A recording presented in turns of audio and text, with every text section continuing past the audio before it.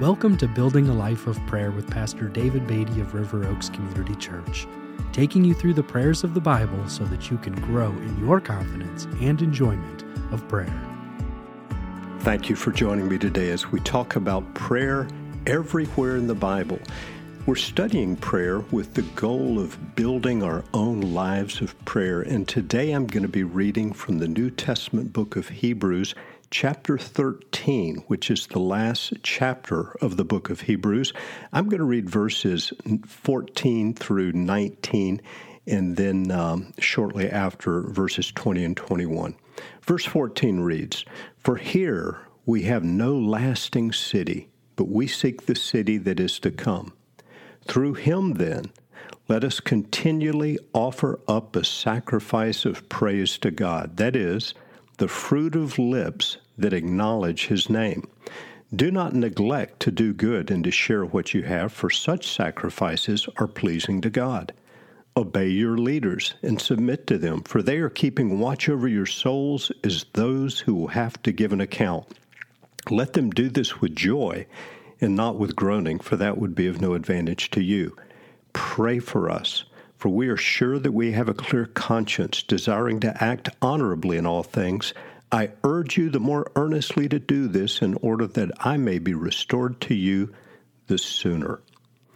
The writer of Hebrews begins in verse 14 by reminding us that as Christians, we should be living with an awareness that life on this earth is temporary. Here we have no lasting or continuing city, the writer writes, but rather we seek the city that is to come. In other words, we should be living with an eternal perspective toward life on earth. Then in verse 15, the writer says that through him, and the reference, I think, is to Christ, through him being Jesus, let us continually offer up a sacrifice of praise to God. That is the fruit of lips that acknowledge his name. Just like people offered sacrifices of agricultural crops to God in the Old Testament, our sacrifice to God is praise, the fruit of our lips that acknowledge his name. Then in verse 18, the writer of Hebrews asks for prayer. Pray for us, for we're sure that we have a good conscience. And the writer especially asks that he may be restored to the Hebrews to visit them sooner. We're not given the name of the author of Hebrews, so we don't know who that was. Then we find in verses 20 and 21 a beautiful benedictory prayer.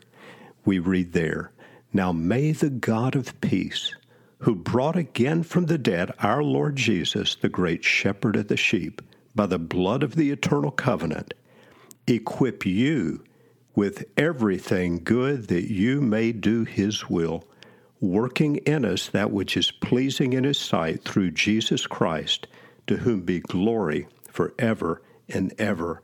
Amen." I think these two verses 20 and 21 of Hebrews chapter 13, provide a wonderful model for our own prayers. We've called this type of benediction a benedictory prayer. And note that the author is saying, may the Lord, number one, equip you with everything good that you may do his will. What a great prayer to pray for ourselves or others. Secondly, may the Lord be working in us that which is pleasing in his sight. May the Holy Spirit be doing the work in us that's most pleasing to God. Finally, in verse 21, through Jesus Christ, to whom be glory forever and ever. Amen. I would encourage you to learn and memorize this benedictory prayer, and to use these inspired words in praying for yourself and others. They are words that God gave to the author of Hebrews to give to us, and I think they provide a wonderful model for prayer that we can pray for our own spiritual growth and development and for spiritual growth in the lives of others. May God empower us by his Holy Spirit as we become people of prayer.